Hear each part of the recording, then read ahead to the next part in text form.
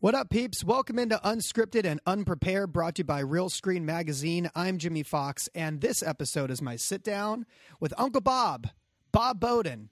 Okay, he's not my uncle, but I wish he was. I had trouble titling this episode. Do I refer to Bob as game show expert, game show historian? Because both would apply, truly. But Bob's a humble guy, and I didn't want to embarrass him. So we'll just call this episode Talking Game Shows with Bob Boden. This is not just an executive interview. This is really a love story. This is a love story about one childhood dream, a boy who fell in love with game shows at a very early age and realized that dream of one day working in our industry.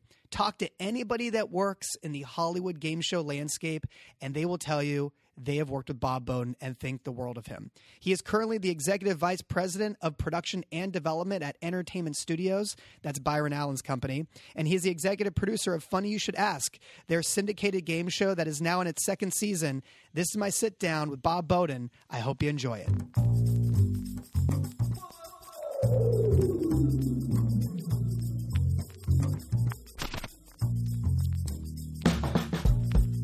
Do you want to hear how you were first described to me? I'm afraid to know. Okay. So this is years ago. I'm working with Mike Duffy at the time. Yes. Who we both love Mike. Know and love. And Tim. One of the nicest guys in the business. And we're working together, and I think I had this game show concept, and he was like, if you sell this and it moves forward or you move into development in any way, you have to hire Bob Boden to come in and work on it. And I was like, who's Bob? I've never met Bob before. He's like, Bob Boden is like the foremost authority still working in the business on game shows. Oh. Bob eats, sleeps, and breathes game shows. And that's why I was so excited to have you on the show, because I haven't talked about game shows really in an in-depth way with anybody else thus far. Right. And I just think there's something really romantic about your affinity for game shows and how this is like a lifelong love affair. Yeah. You are synonymous with one single genre, which to me is kind of beautiful, right? That you've built this reputation in this field. So I guess where I'd love to start with you is, where did the love affair begin? I distinctly remember at the age of 6, and the minimum age to get in was 6 at the time. So I couldn't wait till I was 6 so I could go to see a taping of a game show. And it was Password. It was taping at the Ed Sullivan Theater in New York on Broadway. And I remember sitting in the balcony and looking down upon the stage and being so captivated by the excitement, the winning, the sound effects, the music, the play-along. I mean, even though I was only 6, Password was a show that anybody could play because it was a one-word clue game. So I just loved that. And to boot, for the people in the balcony, they had this enormous, I'll call it a jumbotron. It wasn't called that back then. But it was this enormous TV screen because you couldn't see everything that was happening on stage. So they had this enormous TV screen. It was the largest TV screen I had ever seen at the time, maybe to date still the largest. Right. And something about that just excited me beyond repair. And I just said, this is it. I want to be in game shows. How often did you go to tapings after that first one? Did this become a regular thing? Oh, yeah. Yeah, we went probably in the summer. We would go at least once a week, if not more often. That's incredible. There were a lot of game shows, in the 60s. And this continued throughout childhood and high school? You kept going once a week? Yes. In the summer? In the summer, more often than that, if possible. Game shows stayed in New York in a big way until the mid-'70s. And that's when I graduated from high school in 77. And so I was a regular at the $10,000 pyramid, the $20,000 pyramid, the $25,000, every type of pyramid there was. So you knew all the ushers. Yes. Everybody working on staff recognized Bob, the kid. Yes. I was there. I was one of the regulars, and I just couldn't get enough of it. It was my passion, my dream to be a part of it. I would stand outside the studio door at Pyramid waiting for Dick Clark to come out so I could get his autograph. And that'll come around later on in my life when I worked for Dick Clark. Right. But describe. Let's pause for a second. describe for the younger listener out there. I mean, even people I'm 36 and I have a memory of Dick Clark, but I wasn't around for like the early Dick Clark years, the total heyday of Dick Clark. Right. Describe for the listener, who was Dick Clark at his prime? Well, to most people, they would say American Bandstand and his music connections, because that's where he started. Those were his roots. I came into his sort of stratosphere in the 70s when he became a prominent game show host. He had done various game shows in addition to American Bandstand, which was his greatest success and his calling card. But to me, the Pyramid Show, which he started March 26, 73, was a show. Wait, hold on. Did you just name the premiere date of Pyramid off the top of your head? Well, sure. It was March 26th. Can I play that game with you with other shows? Yes, if you promise to cut out the ones I miss. I'll get most of them. What's the premiere date of Jeopardy? Jeopardy, March 24th, 64. What's the premiere date of Wheel of Fortune? January 6th, 75. Press your luck. September 83, I think the 16th. Price is Right? The original was November of 56. I don't remember the exact date. The current one is September 4th, 72. You're crazy. It blows my mind. That blows my mind. This is my thing. Right, so March 26, 73, Pyramid. You're standing outside. You're the teenage kid. You meet Dick Clark. Right. So did you go to California immediately out of high school? Yes. Is that because the biz was out here? Yes, because the game shows moved to L.A. Okay. Most of them just became – Bob Stewart, who was an amazing producer, he lived in New York. He produced in New York. And then he finally was told, hey, you got to go out to L.A. to do game shows. So Bob Stewart, who was one of the premier and best game show producers, always produced shows in New York. And then – for whatever reason, he moved his operation mostly to L.A. And I thought, if I'm going to work in game shows, I have to go to L.A. So I was in high school in New York. I graduated, and I remember distinctly going to my college counselor and saying, I want to go to UCLA. And he said, I kid you not, where is that? Okay, because nobody in my high school had ever wanted to go to L.A. to college. Okay. They wanted to go to Queens College, which was down the street. So I said, it's in L.A., and he said, thanks. And then he came back to me a week later. He says, I've got the information, and he handed me a packet of material from USC. I said, no, it's a different school. So I took it on myself. I did Bob, the research. why are you being so difficult? Yeah. He'd never heard. The college counselor had never heard of UCLA. So I took it on myself. I got into UCLA. I got a place to live at the dorm, which was the deciding point for me because I didn't know a soul in California. I'd never been here. This was a big chance. I got on a plane at 18 just to start my dream. Wow. And my parents were, are you really sure about this? And all I could say is, I'll find out. And your parents must have thought that you were kind of out there to pursue a career in game shows. Yes. And were leaving home to go to L.A. purely just to find your way onto a game show. And you didn't know if this was going to be, a career that would bring you money. You didn't know if this was you didn't even know how the life worked. Yeah. You didn't even know where to start. You just said, I think they shoot in L.A., so I'm going to go to L.A. That was pretty much it. To appease them, I applied to other schools on the East Coast. I even applied to the Yale Drama School.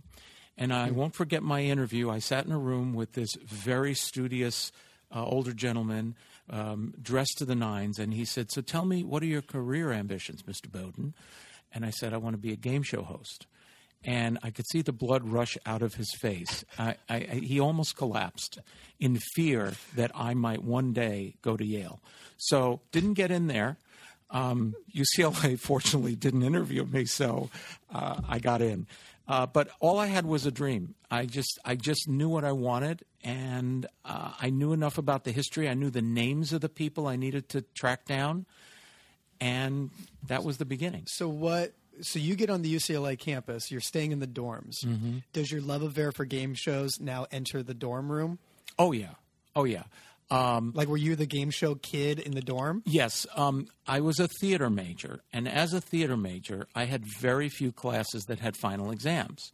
So what I did for a study break during finals week, when I had nothing to study for, I would hold Jeopardy tournaments in the dorm. And at 11 o'clock every night during finals week, all the kids from the dorm would gather in the conference room, and we would play Jeopardy. Isn't that crazy? Like you've produced so many hours of television at this point. You've worked at multiple networks. You've worked at various companies.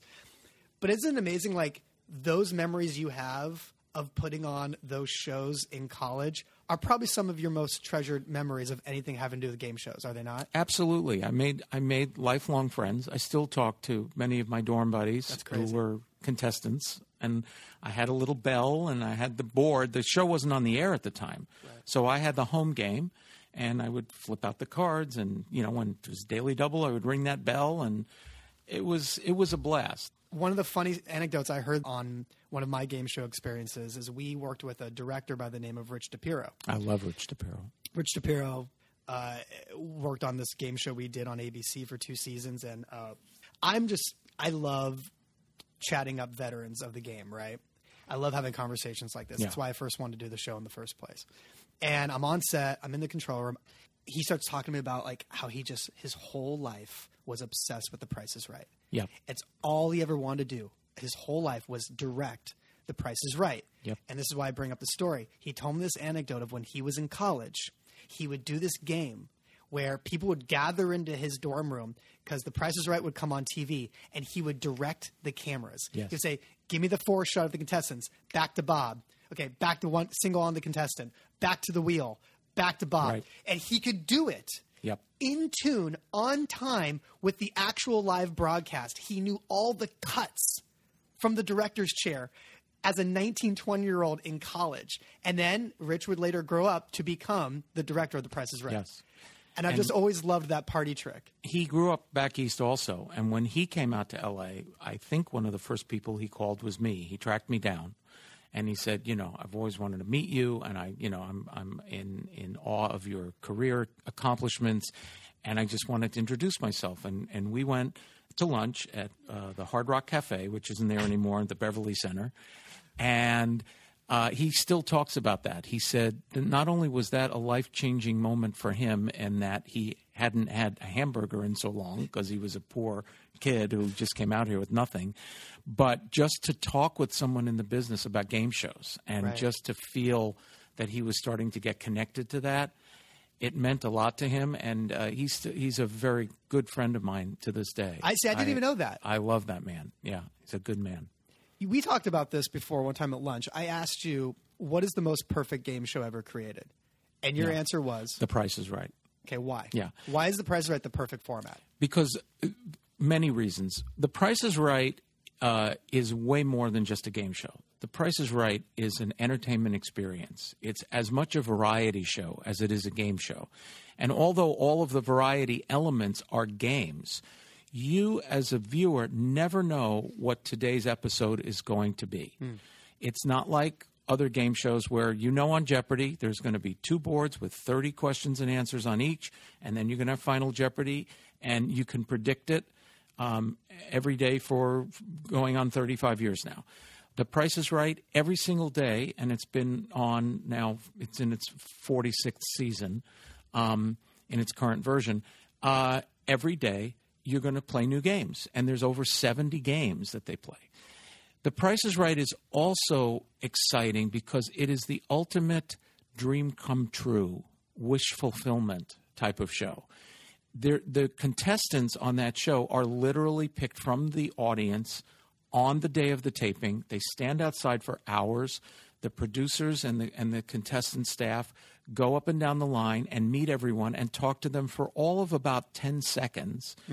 And if there's a spark, if they believe that there's something in that person that will make them great television, they're on the show. They don't go through a massive contestant search, and they're not airbrushed, and they're not perfect. They're real people who literally come off the street and get their fame and maybe fortune on The Price is Right. How many, from your knowledge, I'm sure you've talked to many people that have worked on that. Did you ever work on that show? I was the first student intern on The Price is Right. Come on. And I'll tell you that story. I was in college. I was looking for an internship. I wanted to work on a game show. And I called around, and internships were sort of a new thing at that time. So I had learned the name of the producer of The Price is Right, Roger Dobkowitz, who's still a friend, from a TV Guide article. And I called over to Goodson Todman Productions. I asked for Roger, and he got on the phone. And I said, "Hi, I'm a huge fan of your show. I love your work. I'd love to be an intern." And he said, "What's that?" And I said, "I work for you for free. I get college credit." And he says, "Oh, well, that sounds interesting." You created the Price is Right internship program. I did. So Roger sent me to Frank Wayne. Frank Wayne was the executive producer at the time and a stalwart in game shows going back to the 50s. So I called his office at Roger's suggestion. I spoke to his assistant, and I said, "I'd love to be an intern." She said, "What's that?" And I went through the whole explanation. Sure. She said, "Well, I'll mention that to Frank, and I'll get back to you." And I said, "Would you mind if I called you from time to time just to see if this is possible?" She said, "Sure, go ahead." So I called her every week for the next 6 months. Okay? It took that long. Yes. And then finally, every week she was super kind. Cheryl Paris, lovely lady, super kind. And she was like, "I get it. I talked to him. He's thinking about it. He's really busy right now." She gave me all of the excuses you could give, but did it in a nice way and encouraged me to keep calling. Finally, 6 months later, I call her and I said, "Hi, it's Bob. It's my weekly call." She said, "Hold on." And Frank Wayne gets on the phone. He says, "Listen, kid, I don't know who you are. I don't know what this internship thing is that you want. But if I give this to you, will you stop bugging me?" And I said, "Yes." He said, "You start next week." I mean, I want to cry. That was it. I want to cry. Listen to that story. That's amazing. I mean, it's a lesson, and I tell my students this now. I'm teaching college kids. Oh, I was going to bring it there, so I'm so glad you brought that up. You work as an adjunct professor. Yes, I do, at Syracuse University. And I was going to say, that never happens today. You just being able to call to try to get an internship doesn't happen because there's a long line of competitiveness to get those internships. But then for someone as a 19, 20-year-old calling every week and to be that consistent and that vigilant for 6 months, that just doesn't happen anymore, Bob. I knew I wouldn't get it if I didn't call. So I'll call. The worst thing that'll happen is they'll say, "Stop bothering us." So I called. So before we get off Price is Right, I just want to make sure I ask you this question. What are your thoughts on The Wall? The Wall? I love The Wall. Okay.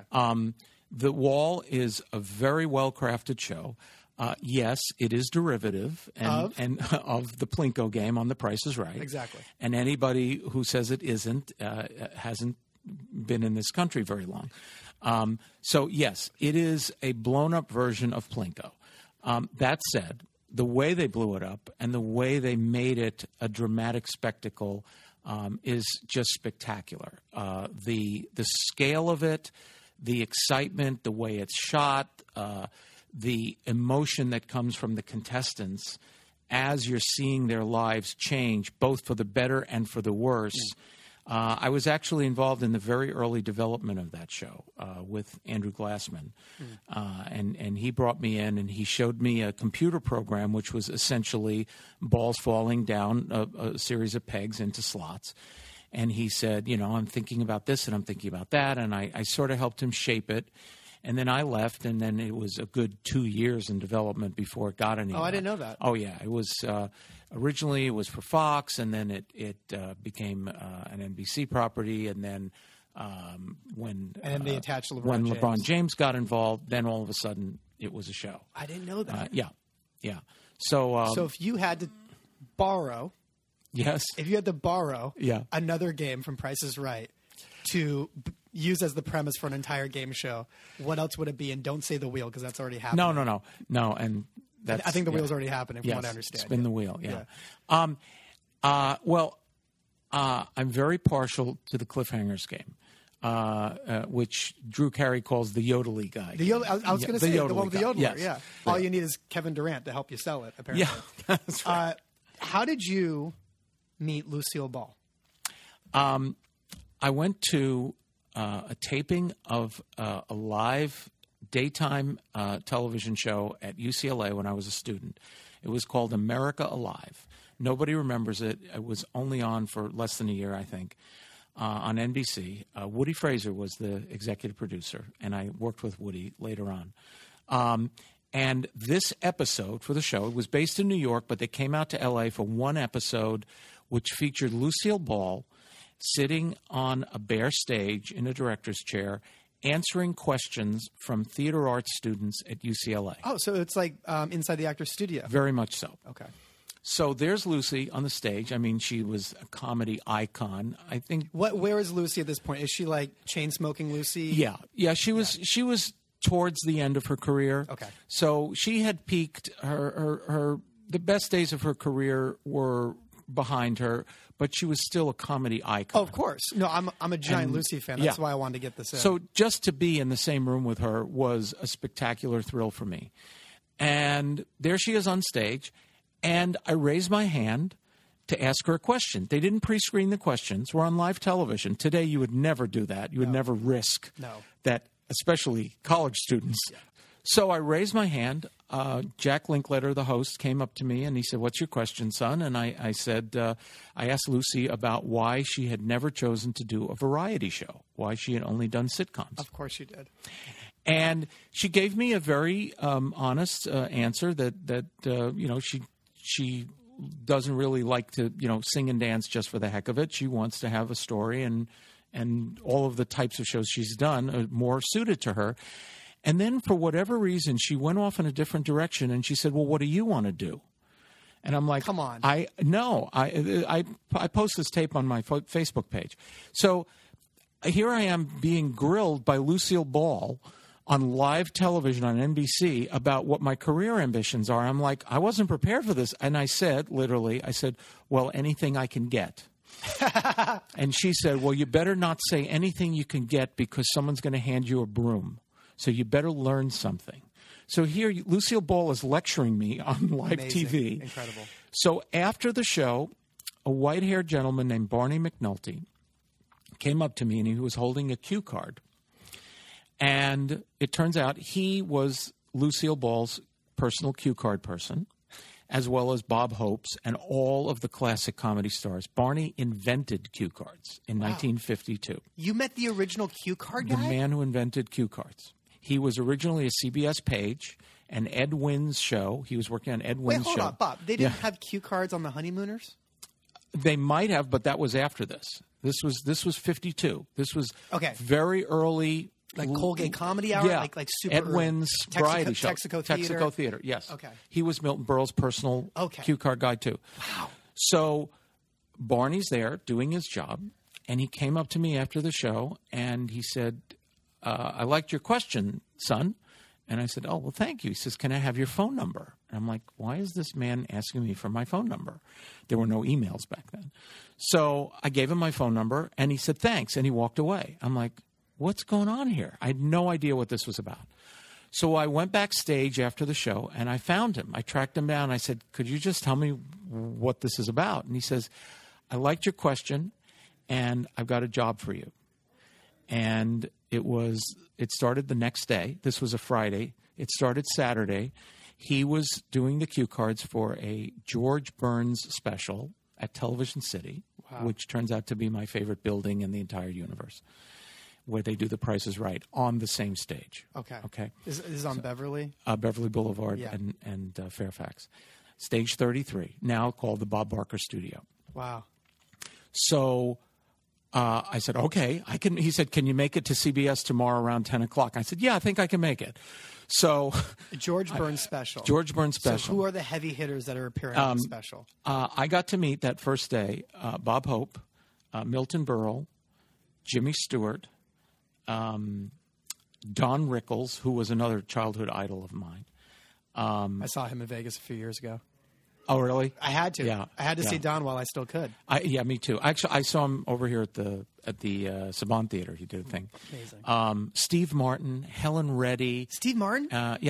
Andy Gibb. I mean, it was this star-studded salute to George Burns' 100th birthday, which it wasn't. It was his 86th birthday, but they were afraid he wouldn't be around for his 100th birthday. And the punchline of that story is he made it to 100, but it was his 86th birthday. But they said, we want to do his 100th birthday special now while he's still around. And it was just this star-studded thing. And I'm standing there in the middle of Television City, and I knew it was the Price is Right stage because I had tried out for the Price is Right 8 times and never got chosen. So I knew that stage. And I'm there, and Barney, my boss, sends me into the dressing room with Milton Berle to go over the cue cards with him. It's like I don't even know how to hold these things. How did they treat you? Couldn't have been nicer.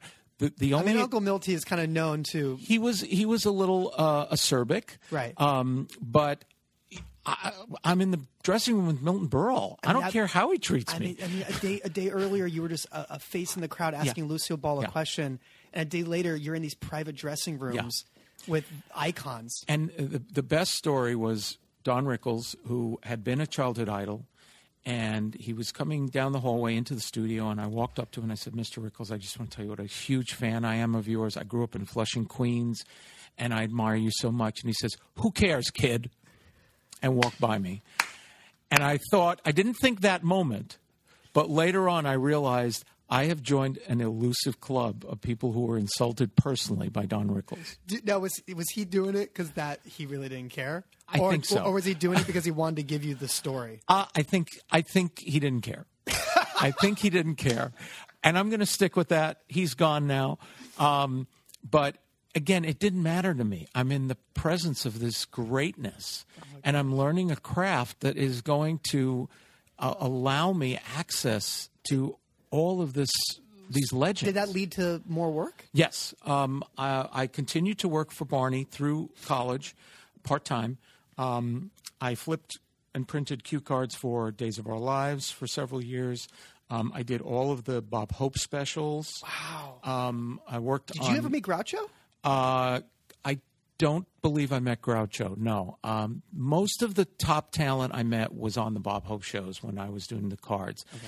And meet is a strange word because working with and meeting them are not always. Times you're just in a room together. I'm there, but even 5 minutes later, they wouldn't remember me. Sure, no, I know that, and they don't need to. I mean, that's how I treat my production assistants.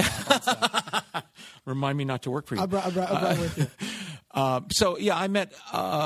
worked with a lot of the classic legends of television on the Bob Hope shows, and I did parades, I did commercials, I did sitcoms. It was amazing. What was your first regular gig on a game show? I'm still in college, and I thought, if you thought my Price is Right story was weird, you'll love this one.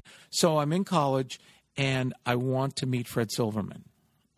Who was at the time head of programming for NBC. He's like the Ted Sarandos. He had covered all of the 3 broadcast networks at the time as head of programming, but he started in daytime. So he knew his game shows. That's where his career was in the beginning. So I wanted to meet him. So I was working on shows at NBC, and I learned that they had an affiliates meeting every year where they would gather all the affiliate station managers would come to L.A. for parties and lectures and events and all of these programs. And so I found out when Fred Silverman was giving a keynote address, and I showed up. I was a cue card guy. Yeah. So I put on a suit, and I crashed. Did you have to borrow the suit? No, I think it was the bar mitzvah suit. I think it still fit me. Bar mitzvah suit still fit you in college? Probably. Well, I was thin back then. I'm getting back there. So I show up, and I wait outside the door, and I knew when his speech was going to end, and I had with me a paper that I had written for school on the history of game shows. It was a final thesis. So I had that, and Fred Silverman comes out of the room, and he's bombarded by people, and I walk right up to him, and I said, Mr. Silverman, my name is Bob. I'm a student at UCLA. I'm really interested in game shows. I wrote a thesis, and here it is. And he looked at me like, why are you doing this to me? Like, why are you handing me this thing? So he said, send it to my office, please. He was polite, but didn't really want to talk to me. Sure. So a couple days later, I mailed it to his office in New York, and he wrote back and thanked me for it. And then I get a letter from Earl Greenberg, who was the head of daytime at NBC. Amazing. And he had sent 4 letters to executive producers of 4 daytime pilots that NBC was about to do, and said, this college student was recommended by Fred Silverman to work on your show. If you have a chance to interview him, please do. Oh, my gosh. And one of the 4 producers hired me on a pilot. And that led to other opportunities as a PA and ultimately, higher level things. And then I took a turn, and when I got out of college, my entry-level job was as a research analyst, because I had also done an internship at CBS, and I won't bore you with how I got that, but it's another one of those stories. It's another one of calling every week. Stories. Yes. Yeah. So I had a tiny little background in ratings analysis, and I saw a job on the placement board at UCLA for a research analyst at Paramount Studios. I went in, and I had no qualifications for this job, but there was something in me that my boss, Gary Hart, who I adore, he's now head of the film department at Cal State Fullerton, sweet man, and there was something in me that he just said, okay, fine. And so he gave me a homework assignment. He gave me a ratings book. It was about 150 pages long, and it was all numbers. It was just like it was an analysis. It wasn't an analysis. It was a report on the ratings for the Brady Bunch from the previous sweeps period. Okay. And he said, I want you to do an analysis on this book and have it by next week and tell me why, if I'm a station manager, I should put the Brady Bunch on my station. I'm like, okay. Oh, my gosh. I'm like, I have no idea. Sounds like homework. I have no idea how to do this. But I just went through the book, and I threw in, some little Brady Bunchisms in there because I didn't know enough about how to do a professional report.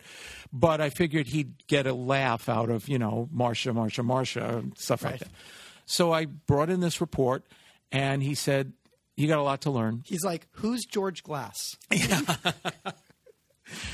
He said, you got a lot to learn, but I'm going to give you a shot. And he hired me as a research analyst, and I was there for a year. And then I got a call from the gentleman I'd interned for at CBS in the research department. He said, I'm leaving CBS to go work for Lucille Ball. Okay? There's another coincidence. And nobody else has ever worked in this department except me and you.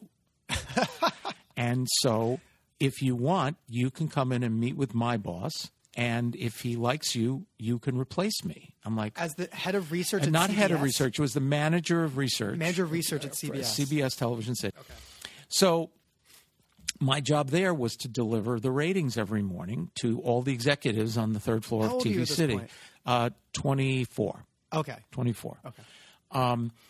And I'll never forget, it was the morning after the MASH finale. Wow, Okay? which has always been stated as the highest rated episode. A 60.2 rating and a 77 share. 77 share. So I'm carrying this stack of papers, and I go to every desk, and I drop off the packet on the secretary's desks, and they all say, thank you, thank you. Well, that morning, when I dropped it off, everyone had to look at it because they wanted to know how MASH did. And desk by desk, everyone was like, oh, my God. Do you see that? I said, yeah, I saw it. How much? Okay, so 77% share, for people who don't know, means 77% of all the televisions that were turned on that night were watching MASH. That's right. How much greater was that than any given episode of MASH that final season? Oh, well, the rule is there's 100% to share. So if you get any less than a third, you're not a success. Okay? Because there's only a divisor of 3. Totally. So a successful show, and probably in that last season would be like 50%. Would be like 45. Yeah, like a really big hit show would get about 50%. That's incredible. So, but I don't think they even got anywhere near that. But then the finale was, a big event. So when you're the research guy or the research kid, and you're handing out great numbers, people tend to like you. Because you're the deliverer of good news. So I was like, people couldn't wait to see me every morning, thinking that it would be the next MASH. It was never again. But it was such a meaningless operation, and yet it was important to my development and growth as an executive. Is I got to network at the network with the people who made decisions. And that ultimately led to me getting chosen to be in a very unique program that doesn't exist anymore called the Management Trainee Program. There were 3 of us, and I spent a year getting paid to learn everything you could possibly learn about network television. There are executives who are presidents of networks now who don't know what the graduates of this program got to learn. Right. Because we learned everything. So flash forward, you get into that department. Yes. What shows are you overseeing now? The first show... And you're like 26. I'm 26, right. And you're a CBS executive CBS assigned to the game shows. This That's is a right. dream come true by It is. 26. It is. What shows are on the roster at that point? I did a lot of observation for the first few months, and then the first show they gave me was Press Your Luck, okay, which is now a classic show. Right. And the producer of that show was a very difficult guy, Bill Carruthers. He's long gone, but he was a curmudgeon. He was not a happy fellow.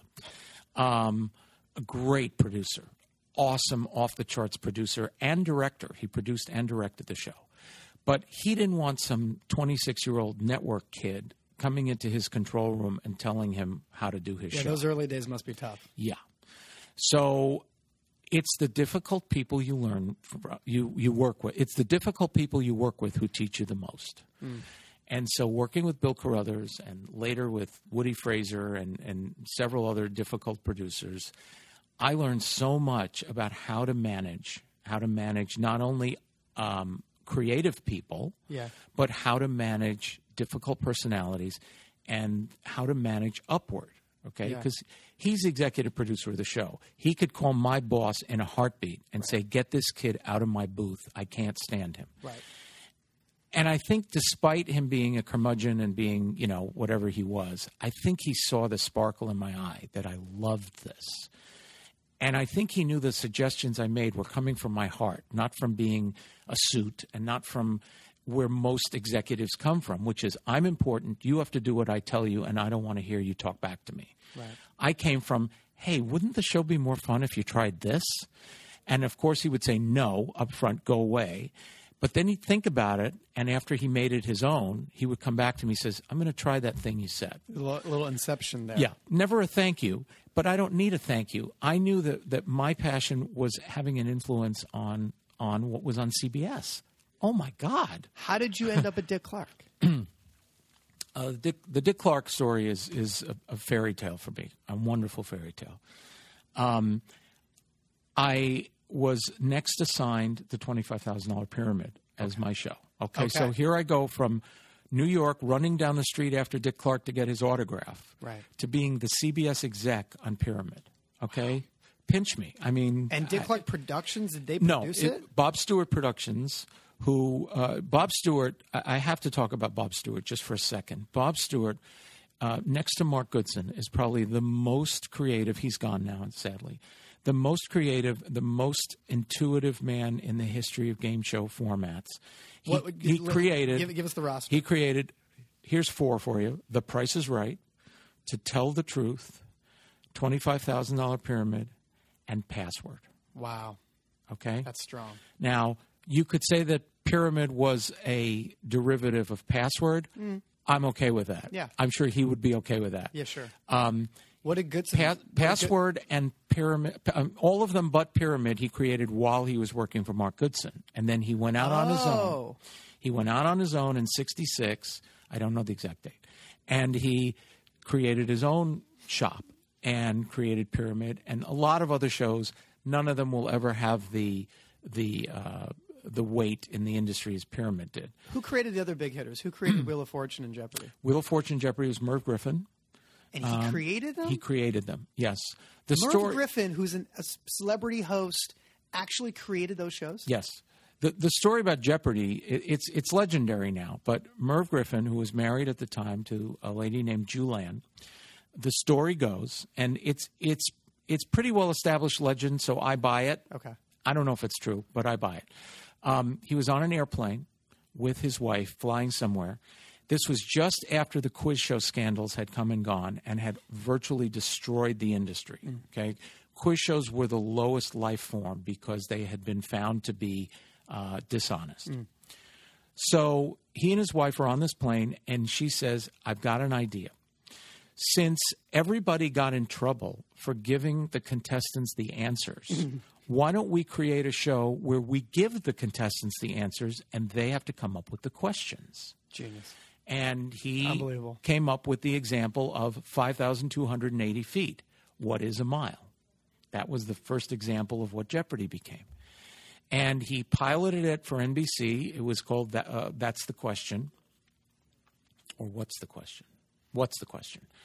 And they weren't interested at first. Then he changed the name to Jeopardy. And it was born. And you're somehow connected to Jeopardy lore. Very peripherally. You did a rehearsal? I did a rehearsal. In 84, they were bringing Jeopardy back. And I knew a couple of the producers. And I said, is there any way I could be a part of this? I wanted to be on staff, but there was no staff position available. So they said, you can come and be a contestant on the run-through for the pilot. Now, the first Jeopardy pilot was in the style of the original show from NBC in the 70s, 60s and 70s, which had flip cards that they would pull from a board, manual. There would be guys behind a board pulling out a card. So they knew that Jeopardy needed to be updated, and they did a pilot, still with the flip cards, but the set was a little more space age, and it was Alex Trebek. He was new at this. He had done a lot of game shows, and this was in the days when game shows were hosted by game show hosts. Right. I want to talk to you about that in a second. Yeah. So Alex is learning Jeopardy, and so you were there as Alex Trebek is learning yes the format of the show that he would go on to host for decades. Yes. And so I am there as a contestant. I didn't do terribly well on this tape. This is on my Facebook page also. Yeah.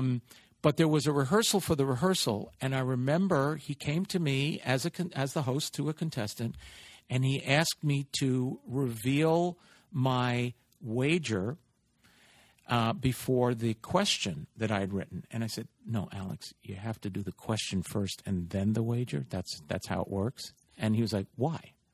I said, well, because that's how it works. That's how it was done on the original show. So here I am, this smart-ass kid, and I'm telling Alex Trebek the order that he has to do Final Jeopardy. Yeah. Well, he took it graciously, and he learned, and he's done okay for himself. One of the subjects I want to talk to you about was the death of the game show host. Yes. Because I grew up in an era watching shows in the 80s and 90s where you just had those faces that popped up, Chuck Woolery's of the world, right? You know, people like that. Bill Cullen. You just kind of knew these were like the game guys, and yes. There was a whole segment of these hosts out there that's just the people that got those jobs, and that's what you did. Right. You didn't have all these other side gigs. You weren't also a radio DJ. You weren't also, whatever, a reality TV star. This is all you did, and you had agents.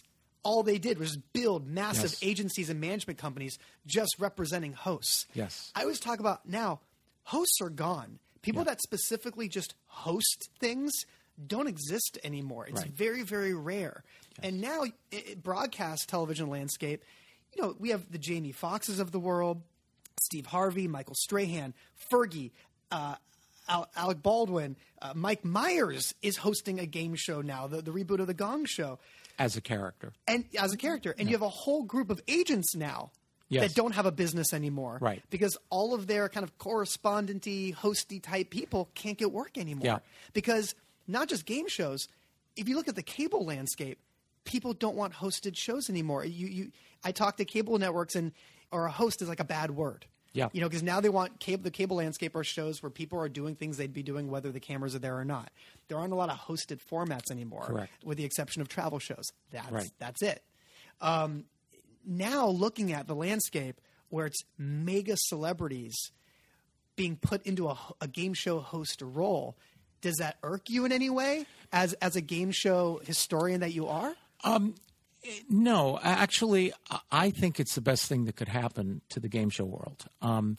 If you go back in time, many game shows in the origins of television were hosted by celebrities. Dick Van Dyke hosted a game show. Carl Reiner hosted a game show. Groucho Marx, one of his most famous jobs was hosting You Bet Your Life. You worked with Norman Lear, who hosted the show. Norman Lear hosted a show later on in his career. Yeah. And it was par for the course to hire a celebrity if they were available and interested and a good fit for the show. But aren't you surprised Gleason never hosted one? Gleason did host. He did. What did he host? Gleason hosted. This is Jackie Gleason. Jackie Gleason hosted a show called You're in the Picture. Huh. It was. I feel like I've heard of this. Yeah, it's a legendary story. It was a CBS primetime show, and the premise was that people would put their faces through holes in a large. It was like canvas. hole in a wall, but like the reverse of it. Yeah, and the contestants would have to guess. The contestants whose faces were there would have to guess what the picture was. So it's like that party game you play sometimes where you have a celebrity name on your forehead. Yes, right? Headbands. It's like Heads Up. Yeah, it's like a big version of Heads Up. Yeah. Oh my gosh, that's kind of genius. So, kind of genius, but not a good television show. Right. So what happened is they did the first show. I bet Gleason wasn't a great host. He. I don't know what prompted him to do it. You have a warmth. You need to have a warmth. Yes. Right? So he was not a good fit for the show. And clearly he didn't want to do it. And you could tell, as there was only one episode of the show. And you could tell in the middle of it, he kind of checked out. Like, I don't know why I'm doing this. I don't like this. So after that one episode aired, he talked to the network and he said, I don't want to do this anymore. And he convinced them to allow him to come on the following week in the same time period and apologize for the entire half hour for having taken I've on. Seen this, actually. Yes. Did you post this once? I didn't post it, but I have it. It's out there now. I've actually seen this where he came on and apologized to the audience for how bad the show was. Yes. Or how bad at least he thought the show was. Yes, and he was sort of right. So that's incredible. So a lot of celebrities did host game shows. So this is part of the origin story of game shows, is that not hosty career hosts, because that wasn't a thing. It was a new medium. Yeah. So they had to pull the biggest celebrities That was where a lot of it started that way. But there also, because there were so many game shows and not enough stars to go around. In the 80s and 90s. No, even go back, 50s and 60s I'm talking. In the beginning of the industry, a lot of people became professional hosts. Right. They were typically DJs who had the experience in radio, knew how to keep a conversation going, knew how to engage the public. Well, it's what Carson Daly and Ryan Seacrest were. Absolutely. And today, in the current landscape, let's say American Idol was a new show, a 20-something-year-old Ryan Seacrest DJ doesn't get that job. He wouldn't. It would be a celebrity. It goes to Fergie or Kelly Clarkson or whoever. Right? Yes. And so, the Bill Cullens of the world, the Wink Martindales, the Bob Eubanks, the Tom Kennedy, those types of people created an industry of game show hosts, which created agents. And when I was first starting in this world, there was one prominent game show host agent who we would call Dean Craig, and it was like, "Hey, we're doing a new show. Who you got? Right. Well, you want Dennis James, or you want Monty, or you want Wink, or you want Bill Cullen?" That's all there was. And that was our menu of choices. Yeah. We never thought about a celebrity. We didn't think a celebrity would want to do it. Now it's like, bring me Oscar-winning actor Jamie Foxx. Yes. And then you have a show. Yes. Okay, quick question for you. Yes. What big-time celebrity has yet to host a game show that you think would be awesome at it? I have two. I don't think he would ever do it. But I would love to see George Clooney do it. Oh, that's really good. Because really good. He is a really down-to-earth guy. He's got warmth to him. He's got warmth. He's very smart. Very smart. Intellectual, so you buy him. Yes. Yeah.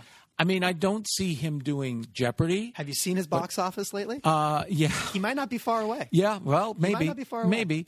I've never met him, but his father was a game show host, Nick Clooney. That's right. Nick Clooney hosted The Money Maze on ABC, which was a show that I used to go see. It was still in New York when I was in high school, and it was only on for 6 months, but it was a show that I would go see regularly. It was created by Don Lipp and Ron Greenberg. Ron Greenberg just celebrated his 87th birthday, sweetest man.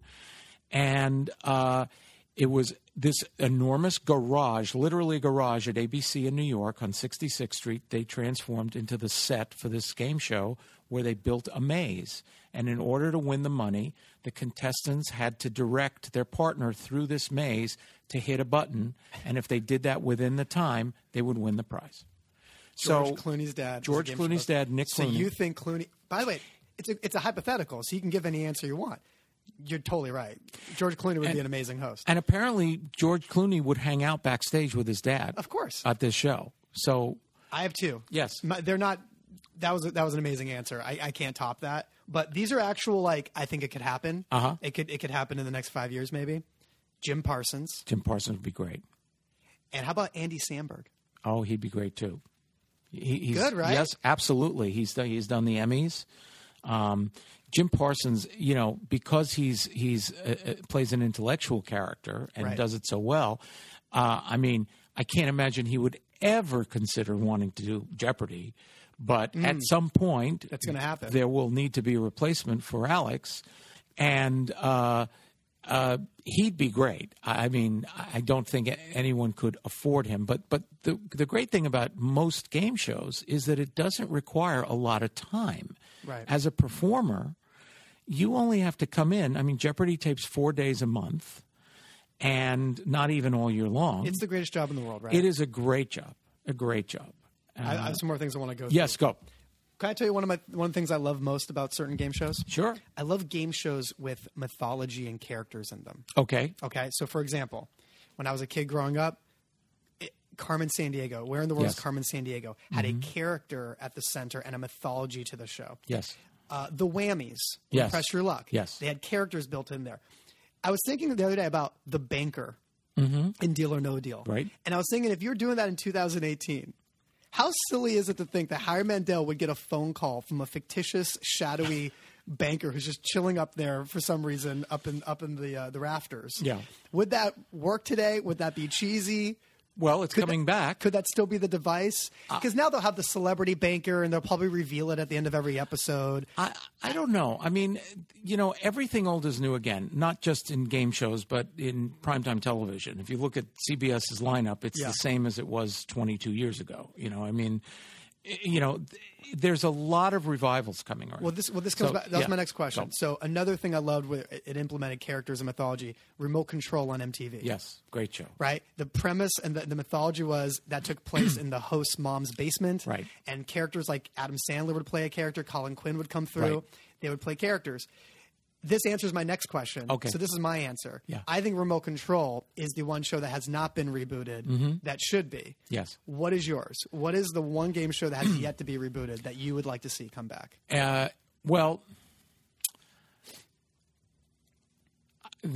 show I loved the most that I was able to bring back, but I'd love it to come back again, was Press Your Luck. Okay. And that's been brought back before, though. It was. I brought it back. Yeah. When I was at Game Show Network, the first show that I wanted to bring on the air was Whammy, which was a remake of Press Your Luck. But Press Your Luck has never been in primetime, ever. All the old daytime shows that have come back have moved from daytime to primetime. Match Game and Pyramid and The Gong Show, To Tell the Truth. Right. Some of them had brief primetime runs earlier, but they were primarily daytime shows. That was where game shows, that was the breeding ground for game shows, was daytime. When Millionaire came back on in 99, it was the first real primetime series game show in 40 years. Yeah. Because the scandals had so ruined the industry that no broadcaster was going to trust that a game show could work in prime time. Right. And it was Michael Davies who put his butt on the line, his career on the line at ABC to say, I'm going to revive the primetime game show. And that led to The Weakest Link. That led to Deal or No Deal. And it led to Greed, which was the only show that I've created for primetime. So tell me about that. That led me back to Dick Clark. How did Greed come about? This is your one created by credit. Although you've created many, many games behind the scenes. Yes. And you've played a part in many, many shows being developed and created. Yeah. But this is your lone creator credit. I didn't actually get a screen credit, but Okay. but I got something better, which is I got to share an executive producer card with Dick Clark. Okay, the man you really get emotional when Dick Clark's name is mentioned. The man who I chased down the street. I mean, towards the end of my association with him, when he got sick, he was almost paternal to me. I mean, there was a very special bond, and I can't explain it.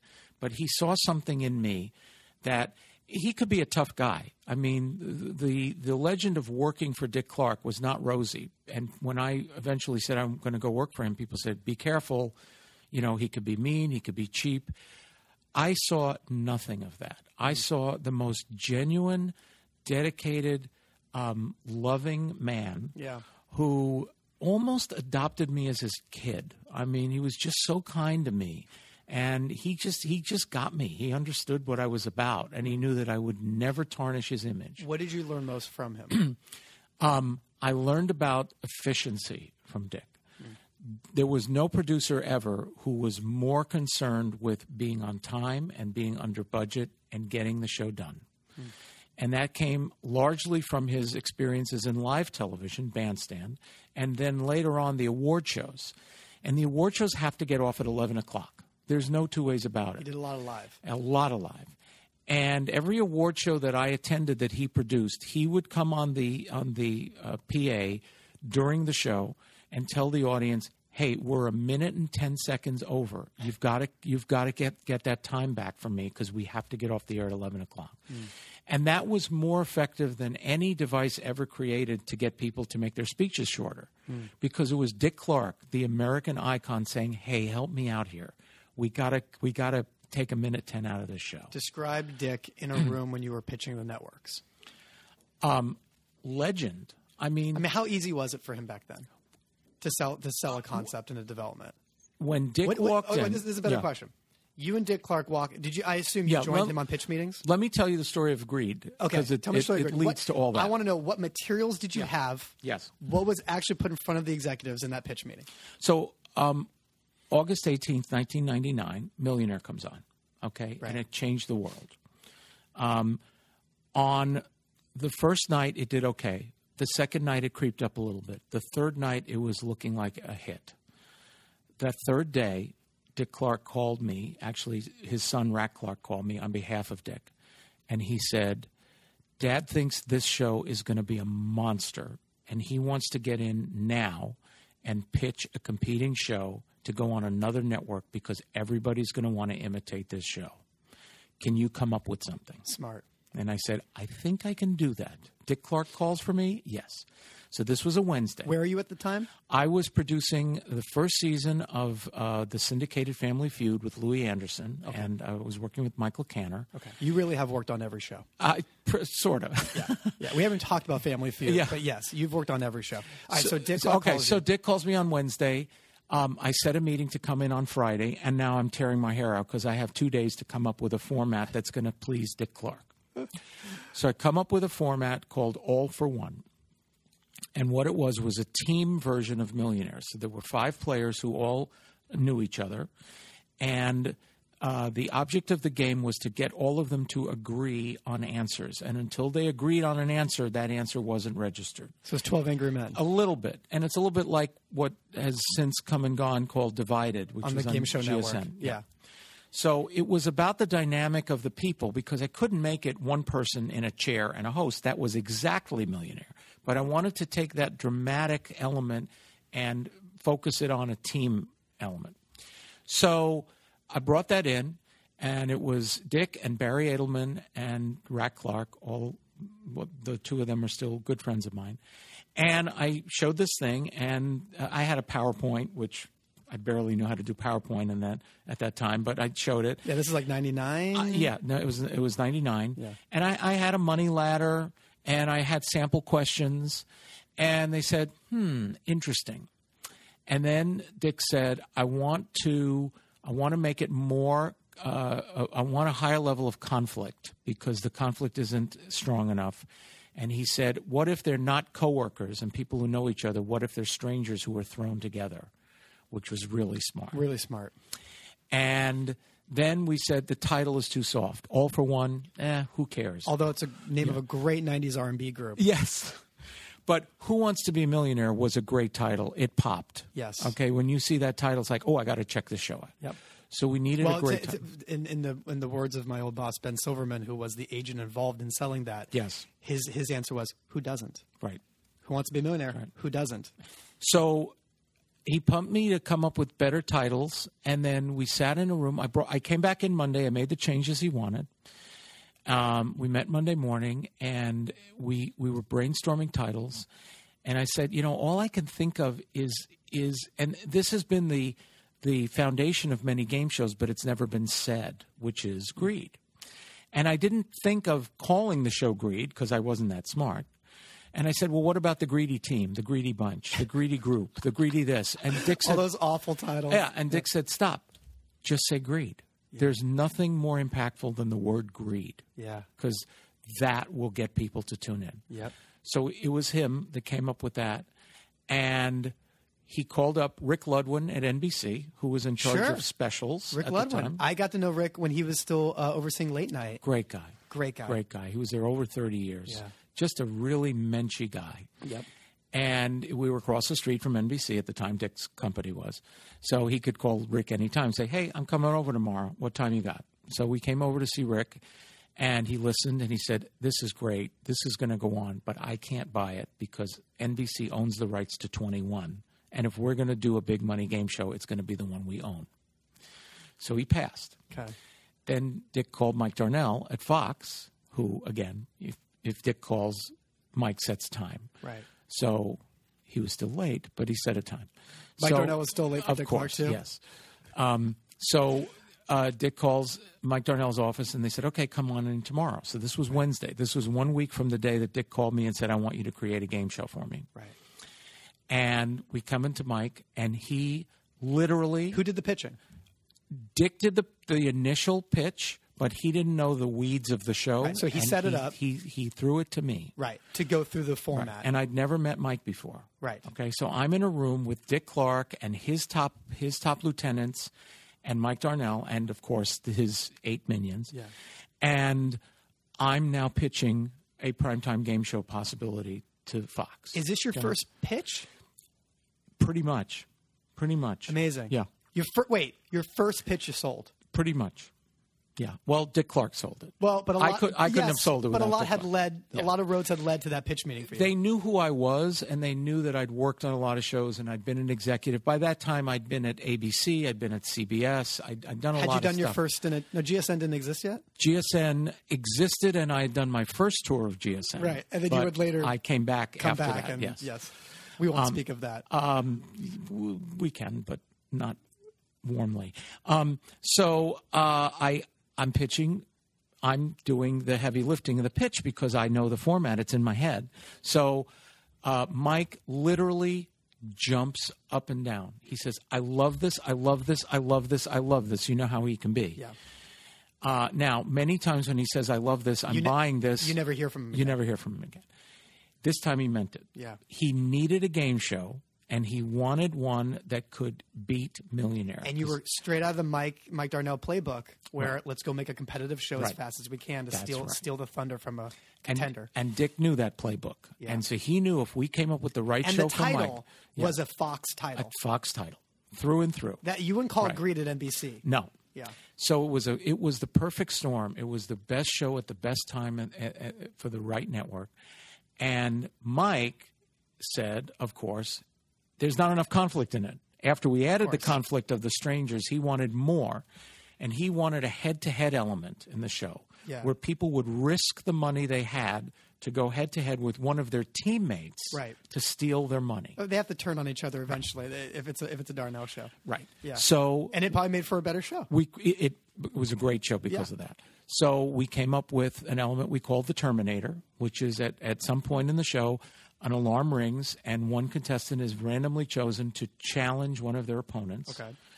And we were afraid that they wouldn't do it because people generally are nice people, and I'm not going to turn on my teammate. So Mike said, give them money to bribe them to do it. Right. So we did that, and first Standards and Practice said, you can't do that. You can't bribe people to tell them to go against one of their teammates. So we did anyway because Mike gets what he wants. So we said the Terminator has landed on you, Jimmy, and we'll give you $10,000 to take down one of your... Yeah, if it's part of the gameplay, you can do that. Well, we did it. And it was the defining moment of that show. It's what made the show. So we go through the development phase. We have to now, and okay, so this is now August, okay? Yeah. Mike says, I want this show on the air before Millionaire comes back. Right. Millionaire had done a 2-week test, went through the roof, Yep. and they were going to bring it back for November sweeps, okay? Yeah, a lot of people forget that Millionaire launched as a strip. Right. Yeah. Every night of the week. And so they were bringing it back November 6th. Okay. And Mike said, I want to beat them on the air with this show. And we said, and that always makes for the best show. yes. It makes people tear their hairs out, which is what it did. Oh, my gosh. So in the next few weeks, we build a set, cast the show, find a host, Who was the write host? a script, Chuck Woolery. So we hired Chuck because we needed a guy who could come in and just do it. Right. You know, we talked about celebrities, we talked about, you know, talk show hosts, et cetera, but Chuck was the guy. So I'll get to the end of the story. 9 weeks from the day that we pitched the show to Mike, we were on the air. Oh, my gosh. That's unbelievable. Okay. Now, we did 6 half hours, okay, because Millionaire, most of the episodes were half hours in prime time. So Mike committed to 6 half hours. Okay. So 3 hours of content. We taped the 6 half hours, and then he says, this is amazing. I love this. I want to come out with a blast. We're going to premiere it as a 2-hour special. We said, Mike, we only have 3 hours of material. Right. He said, don't worry, we'll do more. We're going to do more. This thing's going to be a monster hit. So the first night we air, we use up 2/3 of our inventory. You used 4 episodes. 4 episodes out of the 6 to create this 2-hour special. And it did really, really well. And we beat Millionaire. We didn't come anywhere near the mega success of Millionaire. Not even close. But for Fox to be competitive in that space was a big deal. How many seasons did Greed do? Greed only did 44 episodes. We were only on for 9 months. Okay. There was a change in management at the top. And Gail Berman came in, and she just didn't want to have game shows on the air. She just didn't like game shows. There are just, haven't you, you've learned that? Yep. Some that people there are just just don't some want it. people in this business that just don't like game Nothing shows. against her. She's a great executive and has had massive success, but she canceled our show. I got to wrap this up. Okay. So I'm just going to go through here briefly because Okay. I could do this with you all day. All right. You were involved in the early developments of Million Second Quiz, Yes. The Wall, Ellen's Game of Games. Yes. You're currently the EVP of Production Development for Byron Allen's Entertainment Studios. Correct. Awesome gig. Yes. You're loving it the over best there. gig. I love it. You've worked on reality and game shows in England, France, Germany, Canada, Mexico, Spain, Italy, Ireland, Scotland, China, the UAE. They've sent you all over the world Yes. to recreate and get these formats up on their feet. Yes. You have a game show museum at your home. I do. And I don't know why we didn't just do this there. Because then you could, on the microphone, you could have just showed me things. Yes. So, last question I want to ask you. What is your most treasured artifact that you have at the house? If I was at your Yes. house right now, what would you show me? It would have to be Gene Rayburn's original microphone. Now, remind me who's Now, Gene Rayburn was the host of Match Game. Okay. And among the things that Gene Rayburn became known for Was it a skinny was mic? a skinny microphone. Is the okay? So I know it's the Bob Barker mic. Yeah, it was actually known more for Gene Rayburn. Bob Right. Barker did use it, Right. but it was identified with Gene Rayburn. Wow. And if you look at Match Game now with Alec Baldwin, they've recreated the microphone. Now it's wireless, okay? Yeah. So it has a different bottom to it, different base. But the microphone is an actual recreation great. of the original. That's so great. But I have one of the ones, there were several, that Gene Rayburn used on the show. I have the original 2 showcase podiums from The Price is Right from 72. Wow. And the first game they ever played, which was the Any Number game. They've since, what happened is when I worked at CBS and they were going to retool a game, rebuild it, they threw out the old one. So when they were doing that with Any Number, which was the first game they ever played, I said, hey, instead of throwing it in the trash, could you give it to me? And they're like, yeah, sure. fine. Is there an actual game show museum? It's not a museum that I charge No. admission. No, I know. Oh no, there is no actual game show museum. Why don't you start There- one? Well, Bob, you could do a pop-up game show museum. You could get an art. No, I'm serious. You could get an art gallery on Mid Wilshire. Yeah. You could do it as a 2-week thing. You could bring your artifacts. You could get other studio prop houses Yeah. to bring in other things, and you could do an actual game show museum. no. Here's the thing. This is my office at home. Yeah. This is a place this is my man cave. Yeah. Okay. This is a place that I've built up over 40 years of classic pieces, things that I love. I don't want to share it. I know that's terrible. but it's the stuff that I've collected and the stuff this is what I love. Tell the listeners, tell the peeps what you want your tombstone to read. It's a classic line that is said at the end of many, many game shows over the decades, and it's "Thanks for playing." You're the best. And thank you. Thanks for playing. Thanks for doing this. Appreciate it. Was it good for you? I loved it. Good. Loved it. Awesome, man. Thank you.